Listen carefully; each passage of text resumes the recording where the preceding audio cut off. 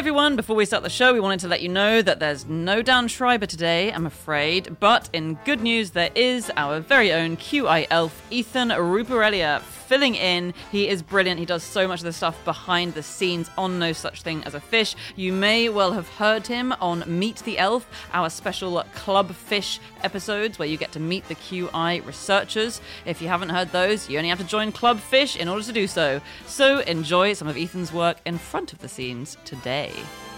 On with the show.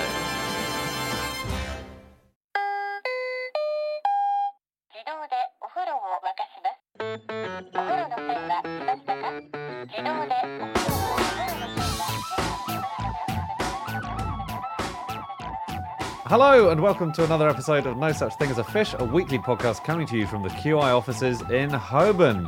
My name is Andrew Hunter-Murray, and I'm here with James Harkin, Anna Tsajinsky, and special guest, Ethan Ruparelia. Hi, Ethan. Hi, Andy. And once again, we've gathered around the microphones with our 4 favourite facts from the last 7 days. And in no particular order, here we go. Starting with fact number 1, and that is Ethan. My fact this week is that in the 2020 Tokyo Olympics, archers competed on top of a rubbish heap. Lovely. Yeah. That's interesting. And was there a kind of fun, whimsical, like, did they have to aim at a particular can of Coke? Yeah, they had them all lined up in a Lovely. row. They were the targets. Yeah. No. So this is not a typical rubbish heap. It's not kind of compost heap in the back garden sort of thing. This is a whole artificial island made out of rubbish. Wow. So off the coast of Tokyo, in Tokyo Bay, there's an island called Yameneshima, which translates to Dream Island. And it was created in the 1930s to begin with. So around Tokyo, they were dredging up a lot of the bay to provide channels for ships to come through, and accidentally formed a sandy island around the area. So Tokyo saw this and they're like, great, let's turn this into a new resort. But then there were typhoons and financial problems, so they closed it down. And in 1957, Tokyo couldn't really keep up with the amount of waste that they were producing. They couldn't incinerate all of it. So instead, they decided to make an artificial island lasagna sort of thing. So they would alternate layers of construction soil and food waste from households. Oh, yeah. Nice. Yum. And then nowadays, it is a beautiful place to be. But it stinks of old rotting food. So not anymore. So in the 1950s, when they did have this initial load of landfill kind of household waste that came along, they didn't do a very good job of making sure it didn't smell horrendous. There were like loads of flies, there were loads of gases that were setting off spontaneous fires in the area. Nice. It sounds like, actually, I would say a more fun Olympics Thunderdome to have. Oh, yeah. Oh, yeah. You're running 400 metres away from the flies. Or Maybe the archery just started as target practice for all the flies that were around the area. Yeah. I did actually see an archer online. He's an American guy called Byron Ferguson, who people call the world's greatest archer. This is his mates, but he is good. And anyway, I watched a video where he shot an aspirin out of the air. Stop it. Yeah, pretty cool. Really? How many attempts did that take? Because That you was a always whole see pill these box. videos online, don't you, of these people doing amazing tricks, and you think that's taken you 4 weeks to do that. How many hasn't aspirin were in the air? More than you're allowed to buy at a chemist. You shot an aspirin out of the air. Yeah, it's pretty cool. But then he was the greatest archer in the world. Right. it? Supposedly, the greatest archer in history was a guy called Howard Hill. This is an American guy, and I now think he might not be the greatest archer in history because his main trick, you know how William Tell shot an apple off someone's head? His son's head. His son's head, yeah. That was the main part. It was the wasn't emotional jeopardy. Yeah. But this guy, he did do that, like to show off, but he would also sometimes shoot a prune off someone's head. Wow. That's now, more impressive. it is, but if you put an aspirin on someone's head, I think that might be even more impressive. That's really good. You know that thing where the previous archer in the competition has got a bullseye, right? Uh-huh. Yeah. And how do you beat them? You have to split the arrow like Robin Hood. Exactly. Okay. In 2008, a 74-year-old grandmother and archer, whose name was Tilly Trotter, great name, Nice. Incredible name. she split an arrow that was already in the target with another arrow, despite the fact that she was blind. Whoa. So you get a little bit of assistance with the target, but genuinely not much. So you It's not someone standing next to the target with a bell. No, it's That would not done happen by at some cues. sports. I think some of the people who do it are partially sighted, and Yeah. but some of them are not, some blind doctors are not very sighted at all. And she would kind of insist on not getting too much help from her husband. Wow. He wouldn't say left or right when she was aiming. That's know. amazing. It's very, very cool. I think if you and I went to archery, Yeah. Andy, and I hit a bullseye, and then you hit my arrow, split it in two, and also got a bullseye, Yeah. I would probably argue that means I've got two bullseyes now, and so I win the game. Well, that's why we never go down the butts. No. The butts. The butts. Yeah, butts. yeah. What do you Down mean, the the butts? butts? That's the archery butts. Is that the top? That's the training ground for archery, isn't it? I didn't know that. Pop down the butts butts. full of the rubbish heap on the butts. I believe the butt is the name for the target, and it's what you're aiming towards, Yeah. because in Othello he says, "Here is my journey's end, here is my butt." Lovely. Nice. And he's Lovely. referring to the journey of an arrow.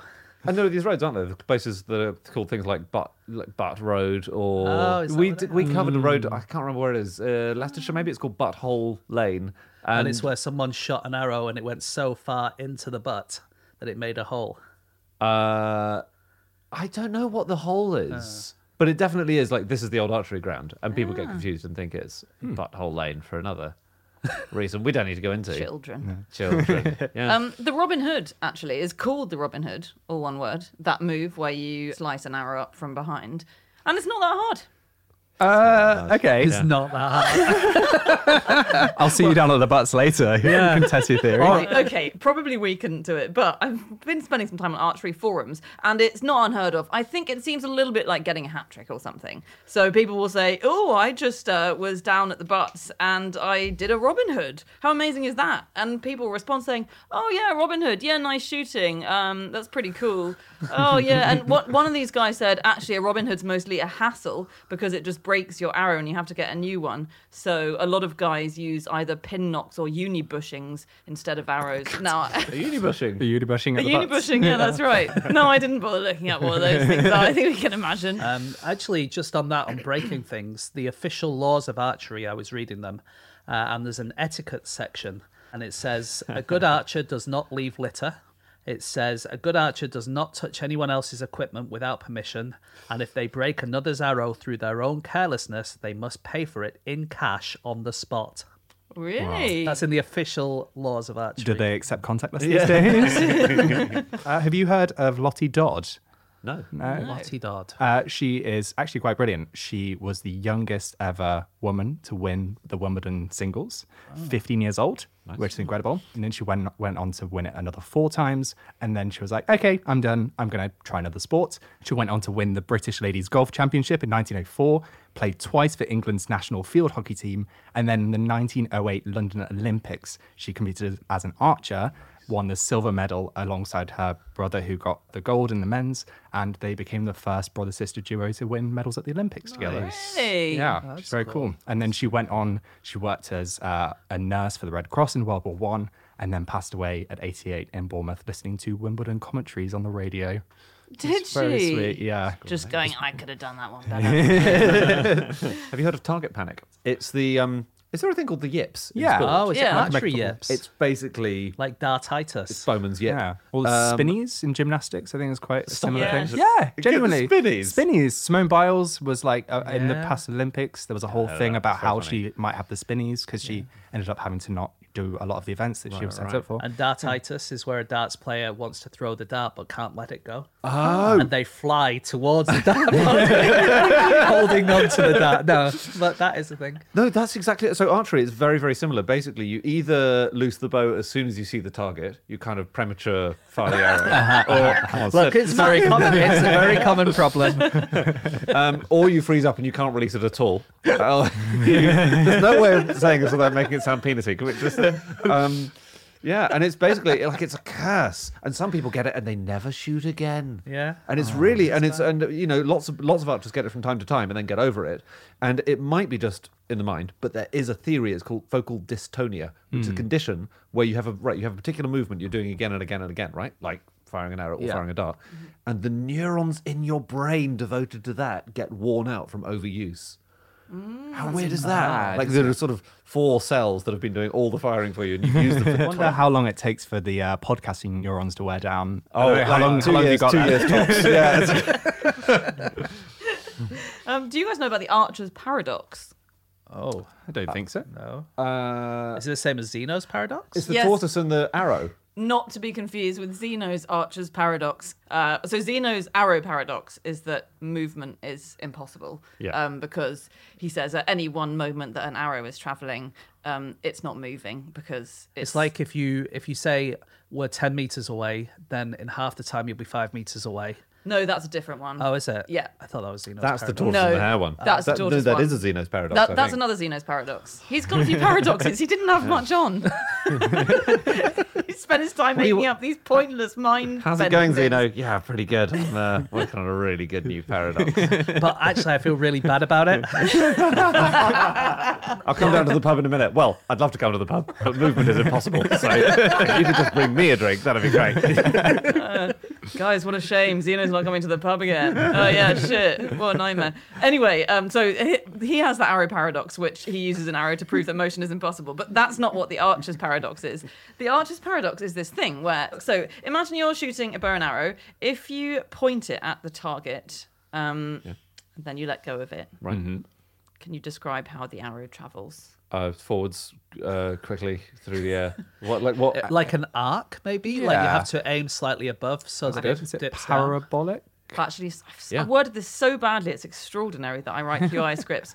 Basically, they wobble, and they have to wobble, and there's nothing to stop them wobbling. And if you imagine that you've got an arrow, and it's against the wood of the bow, the curved wood, when you release it, as it rubs against the wood as it's going forward, that wood forces it a bit to the left, if you're shooting a right-handed bow and arrow, forces it a bit to the left, but then the arrow wobbles back round to the right, so it snakes towards the target, and it's explicable by some physics.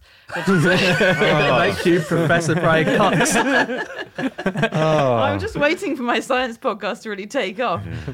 It's because arrows can bend, so because they're not pointed straight, they'll bend around, so it bends around the bow. But whenever an arrow shoots towards the target, the only reason it can hit the target is because it wobbles around and snakes like a snake.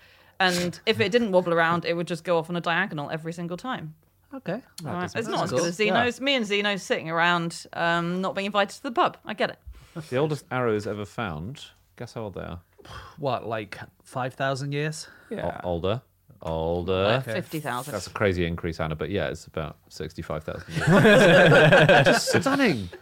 They were found. They're often found in peat bogs. So the oldest ones found in the UK are actually only 6,000 years old, give or take. It was found in a peat bog, I think in Scotland, called Rotten Bottom. Yeah. Guys, do you know that the person who was ranked 9th in the Archery World Cup in 2006 and actually went on to live in Japan and broke a bunch of Japanese archery I records? feel like I am going to know this. I Yeah, just have a yeah. hunch that. Yeah. Is Erika Eiffel. And who is Erika Eiffel? Descendant of the Gustav Eiffel? No, but related. She was in the news in 2007. She was sort of the first person who brought object sexuality to the headlines. Is a strong word. She married the Eiffel She Tower. married the Eiffel Tower. Wow.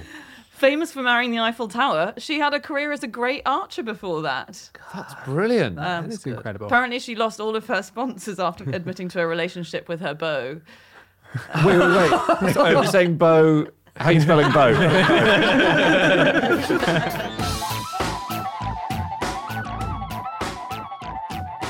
Stop the podcast. Stop the podcast. Hey everyone, this week's episode of Fish is sponsored by HelloFresh. That's right. HelloFresh is the service which lets you have delicious, balanced, sort of feel-good, adventurous meals almost every day of the week, if you like. Yeah, it's you got vegetarian options, you got calorie smart meals, but also what you get from it is the ability to be a chef if you're not. That's the most amazing thing about it. You can make meals that you've never dreamed about making before because you're given the right proportions, you're given the right cards with all the details of the timings and the amounts you put in. You can can't mess it up. Even I cannot mess it up. And I mess Even Dan everything up. Schreiber. And you know what he's like. Yes, so, I mean, did you ever dream that you could make a sweet potato, ginger and garlic tofu stew? No, you didn't. And it was absolutely delicious. I had that last week. I had some yellow Thai-style peanut veg noodles this week. It really is such good stuff. And you can actually get 60% off your first box, 60%, more than half, of your first box, and 25% off the next 2 months' boxes if you go to the site hellofresh.co.uk and use the code NEWFISH. That's right. So head to hellofresh.co.uk, and if you use the code NEWFISH, you're going to get 60%, as Anna points out, is more than 50%, 60% off your first box and 25% off the next 2 months. 25%, of course, being half of 50%. Okay, on with the show. On with the show.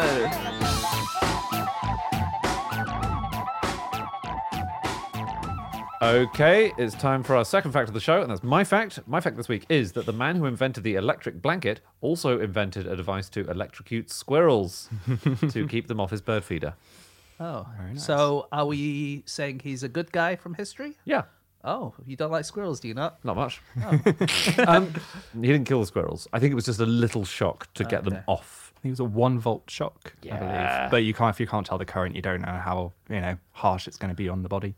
I mean, you did use the word just because I can feel James getting upset inside. You did use the word electrocute. Yep. You meant electrify. I meant zap. Briefly zap.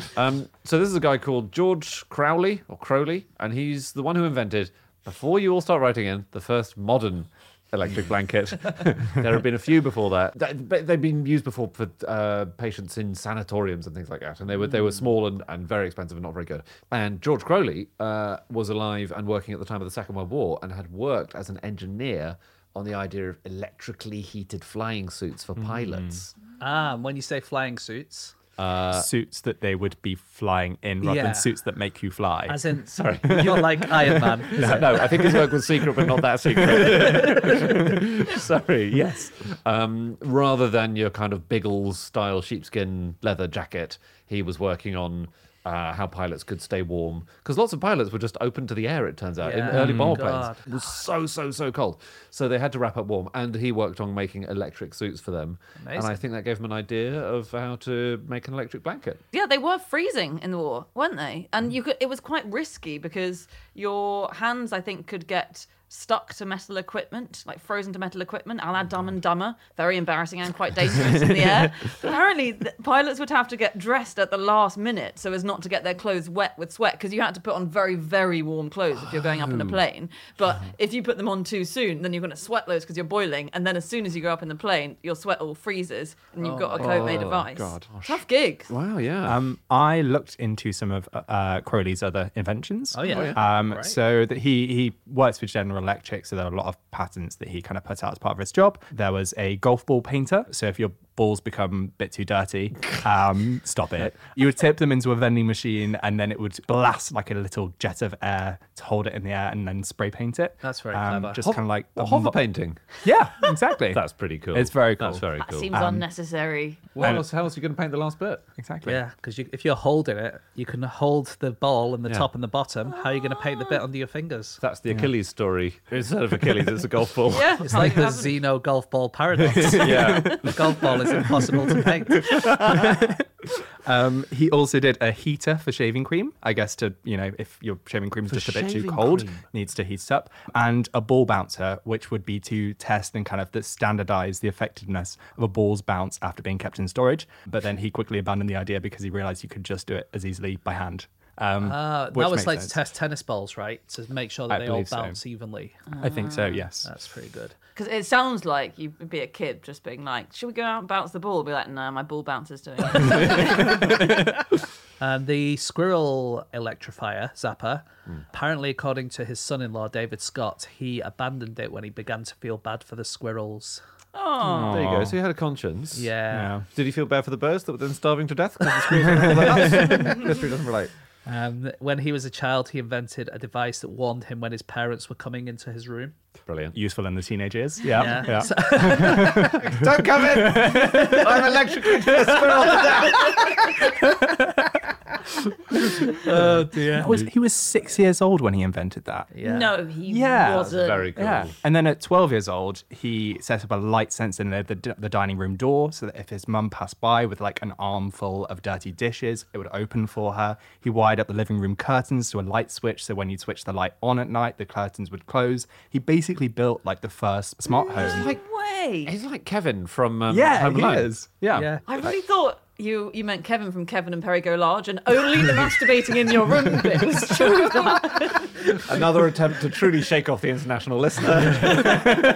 Yeah, I suppose so. And when he was sounds in his prime at work, he was brought in as a witness in quite a lot of court cases.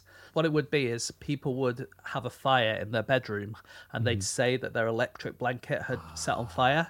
And he would always come in and say, yeah, it's absolutely impossible that that's happened because his improvement was the thermostat. That's okay. Yeah, when we yeah, say yeah. modern blankets, the ones before you couldn't really set them; they just got hotter and hotter and hotter and hotter. But his like had a limit. It would always turn out that someone was smoking in bed. And Really? Because that always used to be the fear. I had an electric blanket when I was a kid at some point. I was desperate for one. I went to stay at my grandma's house who had one, and I was like, well, this is the dream. I wanted a Sony PlayStation when I was a kid. No, but to be fair, the reason I brought this fact to the attention of the table in the first place is I recently slept in a bed for the first time which had an electric blanket. A game changer. I got mine for the first time this winter. Yeah. It's amazing. I don't know how I've Good, ever aren't lived they? without it. Yeah. But I thought they were very much for your granny, basically. Well, they are, but You're it's getting Turns out out of they're that very, age They're very now. cool and they're the new PlayStation. But there was always the fear of dropping water on it and you'd somehow electrocute yourself. yeah. But Yeah. I think that is very unlikely. But I did, when I was checking if that could happen, I did come across a Sun article where the headline was, "You've been using your electric blanket all wrong." Oh yeah, it's shoving up my ass every night. it's Read the Sun. Oh what? So weird. It's always all wrong in those headlines, isn't it? It's never you've been slightly misusing it or you've been slightly mistreating it. Yes, there might be something you've So what are occasionally you meant done. to do? You're meant to turn it so- off when you get into bed so you don't keep cooking yourself overnight. Yeah, you're meant to do that. Everyone knows that. Don't fold it. Why would you fold it? It's just on your bed all the time. So that is actually a good point. And that's what I think Crowley actually solved with the thermostat. So the thermostat's for turning things on and off, but also local hotspots, because if you fold it or bunch it up, you'd get all these heating filaments getting closer and closer to each other. So it wouldn't spread out the heat uniformly. And so you would get too hot in certain places. Ooh, I know. hot patches, like a Hot patches, microwave. exactly. If you sorry, this is a question for Ethan, who's a physicist. If God. you had these electrical wires going around you and you folded it round yourself, would you become magnetic? Have you That's seen, a you know, very the good X-Men, point. James? Oh, yeah. Magneto. He originally gets his powers after he gets tangled up in an electric blanket. You never see what's under that cape of his, do you? So you're running a current through it. It's going to be a relatively low current because it'll be high resistivity to give off more heat, but also it's not straight wires going round in a coil. It's actually like lots of different ones. So there'll be lots of interference, lots of different magnetic flux cancelling each other out. So I don't think you'd be net magnetic. Sorry, James. Sorry. What's happened to all my spoons? Do you want to hear about an electric blanket owner who did use it? All wrong. Please. God, Please. this is and occasionally I think that there are risky ones, like if they're very old you should be really careful around them and all of that, like, as in, do be careful around them. But this happened in 2006, which was a Burmese python called Houdini living in California. Don't call your python Houdini. Honestly, call it like point. happily caged. They're always called Houdini, aren't know. they? Every animal that escapes. That's Yeah. because you've just stumbled upon the reason why. It's the problem that there's no one super famous for not having escaped. The man in the iron mask. Just call your python. Yeah. The snake of Monte Cristo. Lots of. Anyway, You obviously didn't get very far into Monte Cristo, did you? If you remained in prison. it was so boring. I was just in prison for ages, so I gave up. Great. In 2006, Houdini in California mistook a queen-size electric blanket for a rabbit. He was halfway through eating. And so his owner had given him a rabbit, right, to eat, Right. and left it in his tank. But then Houdini, for some reason, was able to access the electric blanket too, unplugged it from the wall, in many ways the most impressive bit of the whole procedure. Yep. And the rabbit was kind of tangled up in the blanket and I guess was white and fluffy. And Houdini then just ate the entire queen-size electric blanket and just sort of kept going. Like he'd started, when you start to eat along like a bit of pak choy or something, you think, I started, so I'll finish. Yeah. So they had to... So relatable. I think. Relatable. I'm not taking relatable from Mr. Cat Evian over here. No way. And the good news is there's a happy ending to the story. Oh, she could still use the electric blanket. It's around. It was used as like a door stopper. Exactly. Traffic excluder. Yeah. No, vets were able to get it out, which is good news. No, Genuinely, the that's snake made recovery. The vets made an incision and very, very, very slowly removed the entire electric blanket, which must have been a magic trick for the ages as well. And she must have gone back to her fellow snakes saying, I had this unbelievably hot rabbit. James, you mentioned getting too hot with electric blankets. a minute ago. So I wouldn't have an electric blanket because I like to be cold in bed. I actually agree, and I went off my electric blanket very fast when I realised that. But you definitely wouldn't have liked this then. So the precursor to Crowley's electric blanket was some less good electric costumes. And in World War One, the French and US military made electric suits, in fact, for pilots. But they weren't that effective. They'd short out in the middle of a flight, so the pilot would be freezing cold. Or sometimes the power came from a windmill that was attached to the outside of the plane. That was amazing. That was the Dutch Air Force, wasn't it? Terrible news. All the tulips have gone from the wings where we were growing them. Oh, God.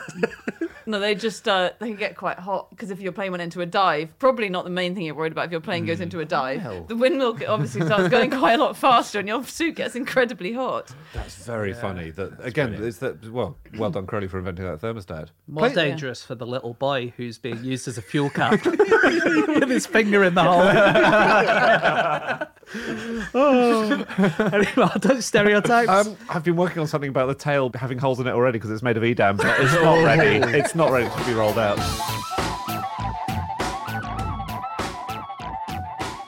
Okay, it's time for fact number 3, and that is Anna. My fact this week is that there's a sea harbour in Uzbekistan that's 150 kilometres from the sea. How can it be? It's Zeno's Harbour. This is the town of Moynak in Uzbekistan, technically in the Autonomous Republic of Karakalpakstan. And it used to be on the sea. It used to be on the Aral Sea.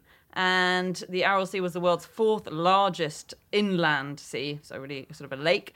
And it's now shriveled to about 10%, less than 10% of its size. But there is this amazing place, and you might have seen pictures of it, heard of people who've sort of done that disaster tourism thing of going to visit it. Basically, there's a harbour which still has a bunch of the old boats still in it. I think it's got 12 or 13 boats that are all rusted and just lingering there. But it's 150 kilometres to the sea at this point, so they're just marooned. And there's a lighthouse. Spooky. Yeah. There's a lighthouse. That's very spooky. Yeah. Haunting place. Yeah. There's when Geographical magazine went to visit, apparently there's a local joke that if every tourist, journalist and scientist who visits brought a bucket of water with them, the entire Aral Sea would be replenished by now. Pretty good. The Aral Sea is it's kind of interesting. It is an ecological disaster zone, so it's not very cheery to read about, but it is kind of fascinating. So I didn't really, you hear about the 4th largest lake in the world and you think, well, probably quite big. It was half the size of England. It's so big. Or the size of Scotland, if you don't want to be so Anglo-centric. Ooh. Or a third of the size of the United Kingdom, top to bottom. Brilliant. Oh, that's good. But nothing for the Welsh in here, I see. Well, they always have the size of Wales, don't they? They've got the amount of the Amazon being cut down, and they should be happy with that. No, you never see the size of it. But anyway, imagine that. It's big. so big. Yeah. All water, thriving with fish. And it was just kind of botched. And it was a very quick botch during the 20th century because it used to be the water was always slightly drained off. There are a couple of rivers that fed it. And the water was traditionally controlled by the Mirabs, who were the water masters in the area. And they ensured that farmers in the area got enough water to irrigate their crops, but not too much, basically. But then during the Soviet times, because both Uzbekistan and Kazakhstan were part of the Soviet Union, and the Aral Sea kind of straddled both, That was all centralized, and also there was a mega drive to farm cotton in Uzbekistan, and cotton is a very, very thirsty crop, and they diverted the rivers so much that this entire sea just started receding disastrously. Yeah. And it was so fast, wasn't it? So it was 1960, essentially, the Soviets launched their big sort of redirecting the main feeder rivers. And by 1970, then, in fact, I thought this was really interesting because it's a measure of saltiness of water, which I didn't really realize existed. But by 1970, it was officially brackish. Oh, so mangroves could live there. Exactly, mangroves can live there. I don't think they had time to set up shop. So the freshwater fish started dying, but it was officially salt water by 1987, which is another level above. Right. And it became officially, do you know what the last designation of saltiness is in 1996? Super saline. Oh, that's good. No, much more common word that... Oh, really? Salty. Yeah, briny. Briny. Briny. Didn't realise. Brackish saltwater briny. So only nematodes and microbes can survive. But also, awfully, it's split in two, the Aral Sea. So the North Aral and the South Aral. And the North Aral levels actually stabilised. The water levels stabilised about 1988. But by then it had got quite salty and saltwater species had started to thrive in it. And then it started sort of getting a bit fresher again, replenishing a little bit. So all the saltwater species died out. Oh, no. Oh, no. So What a it's a disaster. nightmare. One of the problems that they had was basically Moscow kept saying to these stands, okay, you've made this much cotton this year, next year you need to make 5% more or 10% more. And they went, all right, yeah, fine. And so then they would divert some river. And then they say, okay, well, next year we need 10% more. And they keep doing that. And they keep doing that and keep doing that. And in Russia, it's known as the Uzbekskoye Dela, which is like the Uzbek business. Because even once the Aral Sea disappeared, they still kept saying, well, we need another 5% next year. And the people would be like, yeah, fine, that'll be all right. And they just kept saying that they were creating all this cotton, but they weren't making it. And so they sound like me. They sound like me at work. Yeah, I've got that covered.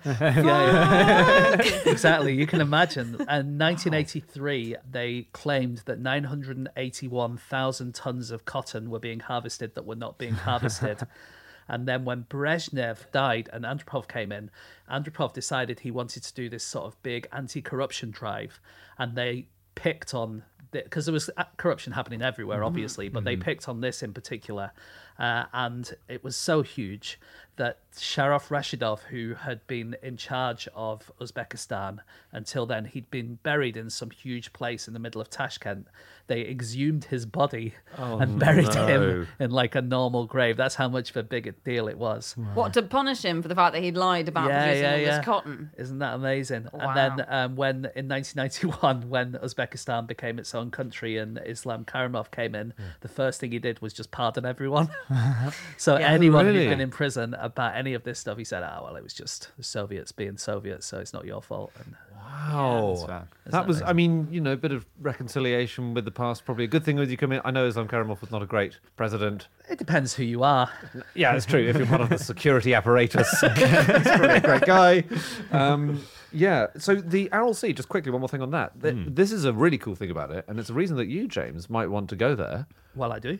Well, you could be, James, the first person on Earth to map the Aral Desert as it now is. You're doing your impression of the watermen again. Yeah, I don't know what that's about. Yeah. I just sort of like feel very connected to it. No, there is a theory that this is the last land surface on Earth that is not mapped. Oh, Satellites have taken pictures of it from a very long way away, but no one has done on-the-ground cartography because it's new land. Would I have to train as a cartographer before I do this mapping? I should think so. I can't just do it on a piece of paper. I mean, what kind of cartographer do you want to be? Do you want to be a 17th century one where you turn up and say, I'm naming that after my wife, and that after my wife? Well, you said I could do it. You could do it. I mean, you could do a very, very amateurish cartography job. But I love that theory that this desert exists and it's like new land. It's the Aralkum Salt Desert is known as today, and it's 5 million hectares, which is bigger than Denmark. Wow. No idea how it is compared to Wales, unfortunately. But yeah, that's mega. Yeah, That's wow. OS Maps app wouldn't work there, is what you're saying. No, and I don't think Make the those pass. Google cars have quite got to the salt flats. Your Uber is 17 days away. Oh my God. No, he's 18 days away. Just one more very quick thing about Moynac, which is the town.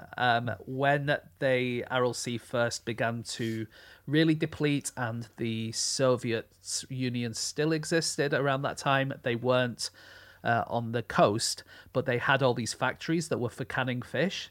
And so what the Soviet Union did is that they would transport fish all the way from the Pacific to Moynac so that the townspeople could still work in the factories canning fish, even though they were nowhere near the sea anymore. Wow. Oh Isn't that my amazing? God. That's very cool. At some point, they must have thought, this is not a very sustainable line of work. I'm sure they did think that. The Mirabs would have thought, sorry, the Mirabs. There you go. Wow. Interesting. And the other thing about Aral Sea is that there's an island there, which in Russia is known as Vozrojdeniya, which means rebirth. And it's mentioned in Call of Duty Black Ops, which I believe is a video game. It is. Certainly yeah. is, Your Honour. But it was also a place where they had a biological weapons research facility and where a big cloud of smallpox was released in 1971. Tremendous. A happy place. Yeah. All over. Did they dump the stuff in the water? Did they dump? They didn't dump it. It just kind of there was a explosion, a load of smallpox gosh. and then it's landed. So when I'm making my map and say there's Polina Hill and there's Polina Valley and stuff, I need to watch out for smallpox because it might still be there. And the big problem about that is now that it's not a lake anymore, animals can just wander to this island, which they never would be able to do before. So it means that if there are any biological things on that island, We're going to get mutant animals who can take over the world. We're going to get bears with precisely wings. what I'm saying. Yes. Yeah. or just sort of smallpox deer spreading it. All that. Yeah. That's actually, I thought it was quite interesting reading about that chemical weapons testing area, because the area where it happened, in fact, the capital of Karakorum, Pakistan, which is the region this is in, is called Newcastle, which feels like a very dangerous Almost asking name for to it give at that yourself point. middle of the Cold War when you've got some Wait, military stuff going on, doesn't it? Nuke us. Yeah. I thought you were saying it sounds a bit like Newcastle. That's what And I people are thought gonna as get well. confused. I never realised that Newcastle sounds like Newcastle. All the Mackhams are going, all the people from Sunderland are going, yeah, well, that's, we've had that in our head for a long time. Yeah, we wish. Just one more thing about the Aral Sea, which I thought was very interesting, because I looked in some newspaper archives, sort of for what people had said about it before it got all depressing. And whenever it's mentioned in the 18th and 19th centuries and early 20th century, it is mentioned as a sea which keeps on disappearing. So it was very shallow. really? And actually, there are all these articles, like there's a traveller's report from 1910 that says it's so shallow that if a strong wind picks up, it blows the sea away as far as the eye can see. Annoying. That's amazing. What do the fish Imagine. I guess they get blown away. I'm sorry, kids. We've come to the beach, but it was a bit windy and the sea's blown away. What can you do? That's Gotta amazing. go home. So funny. Yeah, That's and they very kept cool. saying there was an 1890 newspaper article about it saying it's undergoing a process of desiccation that makes it seem like it's going to disappear altogether. How interesting. So Isn't maybe it? because it was very shallow, it was susceptible to that. It was clearly, and it had happened entirely, almost entirely, I think, in the 14th century. There are documents which show it basically fully dried up. And they're still finding, as it dries up, it recedes and it reveals old sites of medieval settlements that have been there That's before. really cool. Yeah, Oh, so maybe 600 years from now, it'll be back? fingers crossed. Maybe. Yeah. Unless we think it was a Soviet or Russian problem. The Great Salt Lake in America has lost 73% of its water and is unable to sustain a lot of wildlife because local people are using so much of the water around there. And the Colorado River, which used to reach the Gulf, doesn't reach the Gulf anymore. It just dries off, and it hasn't done since 1988. What? Yeah. A river just sort of ends? Yeah, it just dries. So it's like it becomes a river, becomes a river, becomes a river. People in like California, they're using the water so Sort of much Take a little bit. that it just dries up. So awful. it's a problem all around the world. Blimey, yeah. Terrible. So I was kind of looking at other landlocked countries that kind of had a very strong kind of association with the sea, despite, obviously not being next to it. And I read into Bolivia, which is landlocked, and they're so obsessed with the sea. So it goes back to the War of the Pacific, which was in like 1879, 1884. Bolivia and Peru were up against Chile, and Chile ended up winning and annexed about 149 miles of the coastline and stopped Bolivia being able to access it. That's a real dickhead bit to annex. I know. And Bolivia just haven't forgotten about it 140 years later. So they made a peace treaty in 1904, which granted Bolivia access to the Pacific Ocean. But it meant that they still had to go through lots of checks, and it was still, subject to loads of fares, What are the Czechs duties. doing there? Hey. they put in an official plea with The Hague in 2013, but it was rejected that they didn't have to do anything. But the kind of culture that sprung up around it is really funny. So on the 23rd of March every year, Bolivia celebrates the National Day of the Sea. And that date was chosen because it's the day that one of Bolivia's kind of iconic war heroes from the time, Eduardo Abaroa, was shot down by Chile. And his reported dying words were, "Surrender? Your grandmother should surrender, you fuck." Wow. But yeah, they have a navy as well. They've got 500 troops in their navy. They have like Titicaca, don't exactly. they? So is that where they do it? They do it. They do a lot of their training around there. They patrol the area. They also patrol the Amazonian rivers that are in Bolivia. And That's helpful. Yeah, and the official motto is "The sea is ours by right. To take it back is our duty." Wow. And let it go. I know. No. Get it back. All right, Elsa. Cling desperately on. That's my version of the song. I was reading, what was I reading? I was reading an article about the remeasuring the Amazon because they want to prove that the Amazon's longer. And they're going to travel from the new source that they found, which is in Peru, and they're going to travel down. Because you were saying about like the Navy are there. Do you know what is the most dangerous animal that they might meet? Is it man? It is. Oh, is it? Man. is it the remote communities or maybe the indigenous people that haven't been? You know what? There's some of that, but actually it's loggers. Loggers, yeah. Okay. Oh, I was so primed to like the guys who are doing logging in the Amazon rainforest, but now you've said that they're harmful, I like them even less. Yeah. There's a bit of good news on landlockery. So half a dozen landlocked countries in Africa are going to get their own coastline before long. Oh, nice. This is really interesting. So Rwanda, Uganda, Burundi, the DRC, Malawi, and Zambia, between 5 and 10 million years from now, as the Somalian Nubian tectonic plates move apart from the Arabian plate, cracks keep appearing. In Ethiopia in 2005, a big crack just appeared in the desert. It's terrifying. Cool. So I was reading an article about this on Quartz, and I just want to read you the last sentences. This also means, as well as getting seaside, great news, these countries can finally be directly connected to subsea internet cables.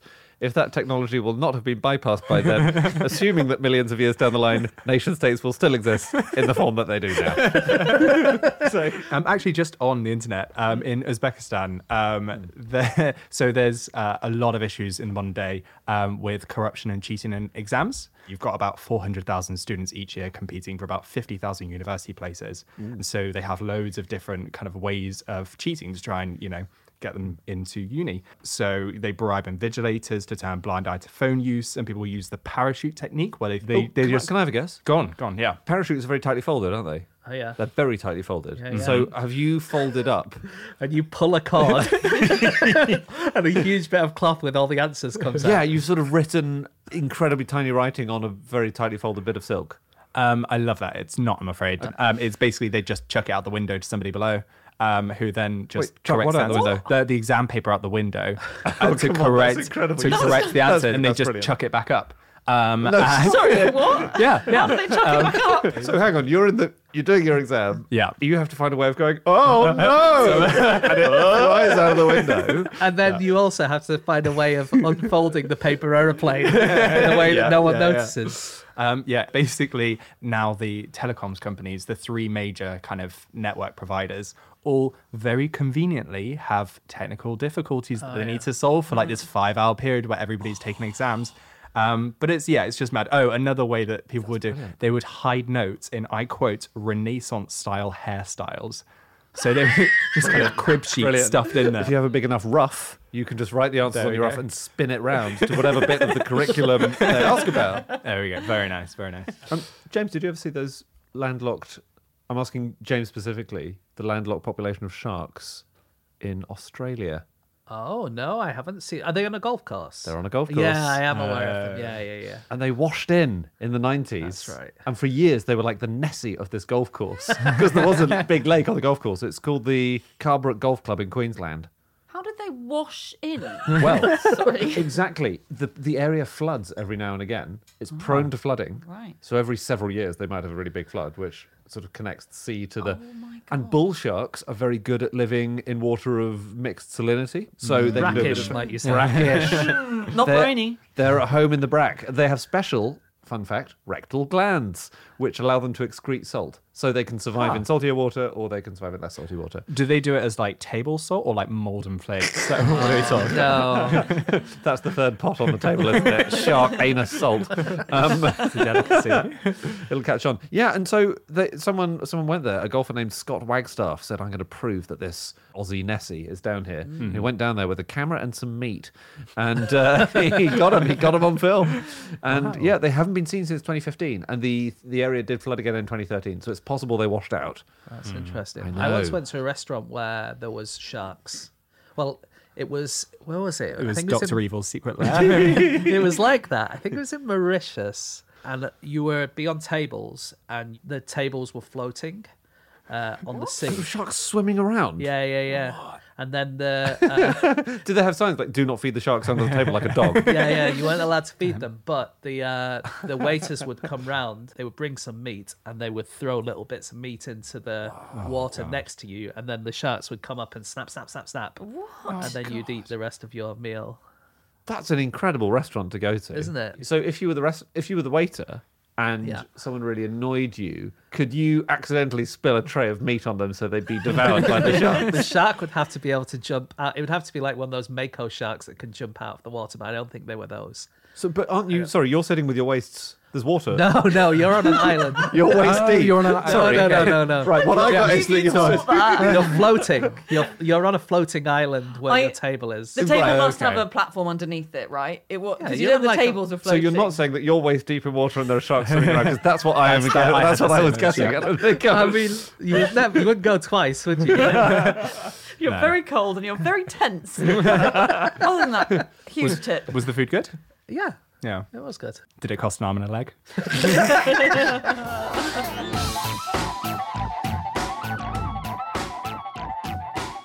Okay, it's time for our final fact of the show, and that is James. Okay, my fact this week is that wombat burrows can be explored by a special robot called a wombot. Oh, it's so good. So Why are we exploring wombat burrows? Yes. It feels like it's none of our business. Well, you might want to learn stuff about wombats. None of my business. with that, Scientists. the spirit of the Enlightenment died forever. Does it look? Is it a fake wombat? Would a wombat be able to know that it was a wombat? No, it doesn't look like a wombat. Okay. It looks like a small black box with tank wheels Okay. or caterpillar tracks. I like or track. whatever they're Yeah, called. nice. Okay. Yeah. And this was something I read on the Improbable website run by our friends at the Ig Nobel Prizes. And it was made by Scott Carver and Robert Ross. And I think an honours student called Elizabeth Brown as well. Yeah, that's right. But this was at the University of Tasmania. And this is a really interesting thing, right? So I've written to Dr. Carver, and he's given me lots of information. And this is incredible. So wombat burrows are really difficult to get in because they're quite small. They're the size of a wombat. Wombat's quite big. I've They're seen a wombat in big. the zoo, Can and be. they're Yeah. pretty big. They're big, but they're smaller than you, for instance. Yeah. Okay. It'd be tough for you to get in. Yeah. But it would be possible for, say, a 13 or 14-year-old boy to get in. Okay. And until Scott Carver and Rob Ross and Elizabeth Brown and their friends made this machine, the only information we had about wombat burrows was from a schoolboy called Peter Nicholson, who in the 1960s, with a torch and a spade, went into wombat burrows and made observations of the wombats that he encountered. It's so good. It's And so good. Literally, he wrote up his account in the school magazine, and until the last few years, this was the best information we had about wombat burrows. I'm He's so so cool. jealous. He's so cool. That's a childhood fantasy. Yeah. You crawl into a badger set and you find them all drinking tea underground. Isn't it amazing? So I read there was a documentary by ABC, so the Australian Broadcasting Corporation, and they kind of interviewed Peter Nicholson. So he was at Timbertop Boarding School in Victoria, and he and a friend stumbled upon the burrows. He was, I think, 9 stone and 6 feet tall, so he was, skinny enough that he could shuffle down. He was chased out by a female wombat at the time, a wild chased out dog. forwards or backwards? Like, I think he'd probably end up shuffling backwards and out, sort of. Well, exactly. That's feet first. scary. Yeah, if you yeah. can't, if you have to. Also, and if they tilt down, you'll have to do. climb backwards Yeah, and upwards. yeah. Oh god, you've taken me right back to a very upsetting experience I had in an underground car park in Slovenia where I had to reverse out. Oh my God, Andy, enough about your travel anecdotes. Jesus Christ. All you're ever talking about. Oh, it was the first time I'd driven for years, and it was right down, like a very steep ramp down to the barrier, which was then closed for whatever reason, and I had completely forgotten how to do a reverse hill start, and that was the most stressful 20 minutes of that year. It was horrible. And there were sharks swimming under But there was no aggrieved female wombat outside the barrier, which would have made it worse. They weren't all like horrible wombats, though. He did become friends with one wombat in particular. So when he would go down there, this is and a he would children's go book. genuinely, he would go down and he would just sit with the wombat for a while. Sometimes if the wombat would grunt, he'd grunt back just to try and kind of replicate what he was doing. The wombat would come over and sniff him and put a paw on him. Even followed him out on a cloudy day because they're normally nocturnal, so they would stay inside during the day. But he came out on one day and they just sat together outside, him and this friendly wombat. It's incredible. That is a beautiful story. Yeah. It's That a is kid's book in the making. Can't believe Unbelievable. it. Yeah, But yeah. anyway, now we can do it with robots. So So kids, get out of the burrows. And the wombat is fitted with lasers, and it can eliminate any wombat it comes across. Yeah. well, they have to, like, for instance, because of your problem, Andy, they have to have like cameras on the front and the back because so often you have to reverse and you can't turn round. So that's one problem that they had. Right. They tied a rope to it just in case they got completely stuck and they could just drag it out. Nice. So that's kind of a lo-fi way of dealing with it. And they found something really important, which is wombats have been getting this parasite. It's like a scabies kind of thing. And it's been very, very bad for the wombat. And they found, thanks to their wombat, that mites can survive much longer inside the burrows, which people didn't realize before. People thought the mites would just die. But now we know that if your wombat leaves a burrow and then another wombat goes in, which happens quite often, that's a way that this disease can spread from one wombat to another wombat. That's And that's interesting. something we didn't know before. That's very cool. James, just quickly, that vision of the wombat with a rope tied around it is kind of like an Australian version of the Theseus and the Minotaur myth, isn't Yes, it? that's exactly what I thought of weirdly when you said that. One of my favourite facts about Theseus and the Minotaur. So a ball of string was called CLEW, a clue, and essentially that's where our modern word for clue comes from. Really? You're following a clue backwards out of a Amazing. maze. So it's a lead, essentially. Yeah. That's so good. That is so cool. Yeah, it's really fun. But I also know something about wombats, and that is that they are fluorescent under UV light, but so are scabies. However, the wombats glow blue, but scabies glow green. So if you were to shine a black light at a wombat, That's you so could tell if funny. it's got scabies, if it's got little kind of green flecks coming through. Question. The blue. Yeah. If there is a bit of a scabies outbreak in the UK at the moment, apparently, and if I went to a nightclub, Oh, God. as I haven't done for 10 years, but if I was to go to a nightclub, would I be able to know that someone talking to me had scabies because they would glow? There'd be like little green kind of areas where they are on the But skin. if you get People up are- close and take their clothes off, which often people do Yeah, in yeah. nightclubs anyway. People are scantily clad, yeah. yeah, easy. Okay, that's public service. Yeah, there we go. So thank you to Dr. Carver for sending me all this information. If you want to learn more, then you can go to his Twitter, which is at Scott_S_Carver. And the last question I asked him was, do you know that there's a US zoo which claims to have had the world's oldest wombat, and it was called Carver? Lovely. Isn't that amazing? I thought. did you know that? I said, I just thought you'd be interested in that coincidence. And he said, cool fact. That wombat is a southern hairy-nosed wombat, whereas our work has been with bare-nosed wombats. You must have felt so stupid when he like said, an "Oh idiot. yeah." Oh my god. And apparently, to the best of his knowledge, the oldest bare-nosed wombat in captivity is in Japan and is called Wayne. So that put me in my place. Yeah. Yeah. Here's a riddle for you okay. all. What animal is the biggest user of a wombat burrow? Wombat. Yes! Thank goodness someone's fallen into my cunningly laid trap. Australian teenage boys. That's it. Okay, so something else uses wombat burrows. Is it going to be something of a similar size to a wombat? Sounds like it's going to be bigger, doesn't it? Is it? Oh, hold on. 'cause No, you said, no, sorry. no. I'm not sure it does have I've misunderstood the question. It was ambiguously worded, and I thought you meant biggest in size. Oh, You know, like maybe a wallaby sneaks in there. she's got it. I don't know how you've done it. Did you get that? The most frequent user of wombat burrows is To be fair, Anna, I did notice you throw a piece of paper out of the window just before. the black-footed rock wallaby. But wombats will tolerate other animals in their burrows if there's something like a fire going on above ground. There was a story that went kind of viral that the wombats were rounding up other animals and Rounding them up and then sort of assassinating them in the burrows or something. no, protecting them from the wildfires. Oh, right, sorry. Right. And they're amazing thermal buffers. You know, it can be incredibly hot Yeah. above ground, Yeah. even if there's not a fire or anything. Yeah, It's just yeah. obviously it's very, very hot. Yeah. Underground, level temperatures. Good That's to very know. sweet. Look out for a wombat burrow. Last resort. Good. Just on robots that mimic animals. Oh yeah. Biomimicry. Biomimicry. Apparently, we are soon going to have zoos full of robots instead of animals. This is the great suggestion. And they've started making robots that look exactly like certain animals, so that when you go to a zoo, rather than keeping, I don't know, a panda captive or a cheetah or something, you just look at a robot. And they've got Del the dolphin was one that I discovered.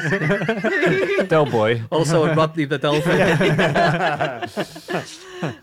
So Del the Dolphin is designed by one of the creative directors at Disney, in fact, who is now working on this, and the person who made Free Willy, which we talked about recently. They're more cost effective because obviously you don't have to feed them. Yeah. But then you can't really do feeding time, which is part of the fun of the zoo, I suppose. I guess. Well, unless you're feeding them a robot fish, and that'll probably be fine. Yeah, although then that's sort of been cost effective, I suppose, when you've got to generate 100 robot fish every day. But yeah, apparently rather than having animals, we'll just have robots. I think that sounds great. Yeah. There is a temple in India which has replaced its elephant with a robo elephant. Oh, yeah. Really? And that's, again, on grounds of animal stress levels. Because Yeah. lots of temples in India have live elephants. So the Irinjadapalli Sri Krishna temple now has an 11-foot tall robo Nelly. Which is good. I don't know what I don't know what it can do. I don't know if it can amusingly hoover up a peanut. You just attach a Roomba to its trunk. Yeah. Here's one more thing. In America, they have a problem with poaching in some places. And one way that they deal with it is they put lures out to the poachers. But you don't really want to lure with a real animal, so they started doing it with robots. And the idea is you would get a robotic, say, bear, and the poacher would shoot it. And then as soon as they did it, you could arrest them for shooting bears. Brilliant. Even though they didn't technically shoot a real bear, the intention was there. The problem is that poachers kind of get used to it, and so you have to make them more and more and more realistic each time so that they think it's real. And so the latest thing they've done, this guy in America called Volkswagen, who makes these props, has invented a deer which picks up its tail and poos out brown M&Ms. So the poachers sit there thinking, that animal hasn't pooed for a while. I think it might be a robot. And then the M&Ms come out and they go, ha ha, got it. And they shoot it. And apparently this guy in Volkswagen who made it has 3 kids, and they get to eat all of the other coloured M&Ms Brilliant. whenever he buys them. Brilliant. So that's cool. And that's why Van Halen wanted to have no brown M&Ms on their ride. They knew they were needed for the robo.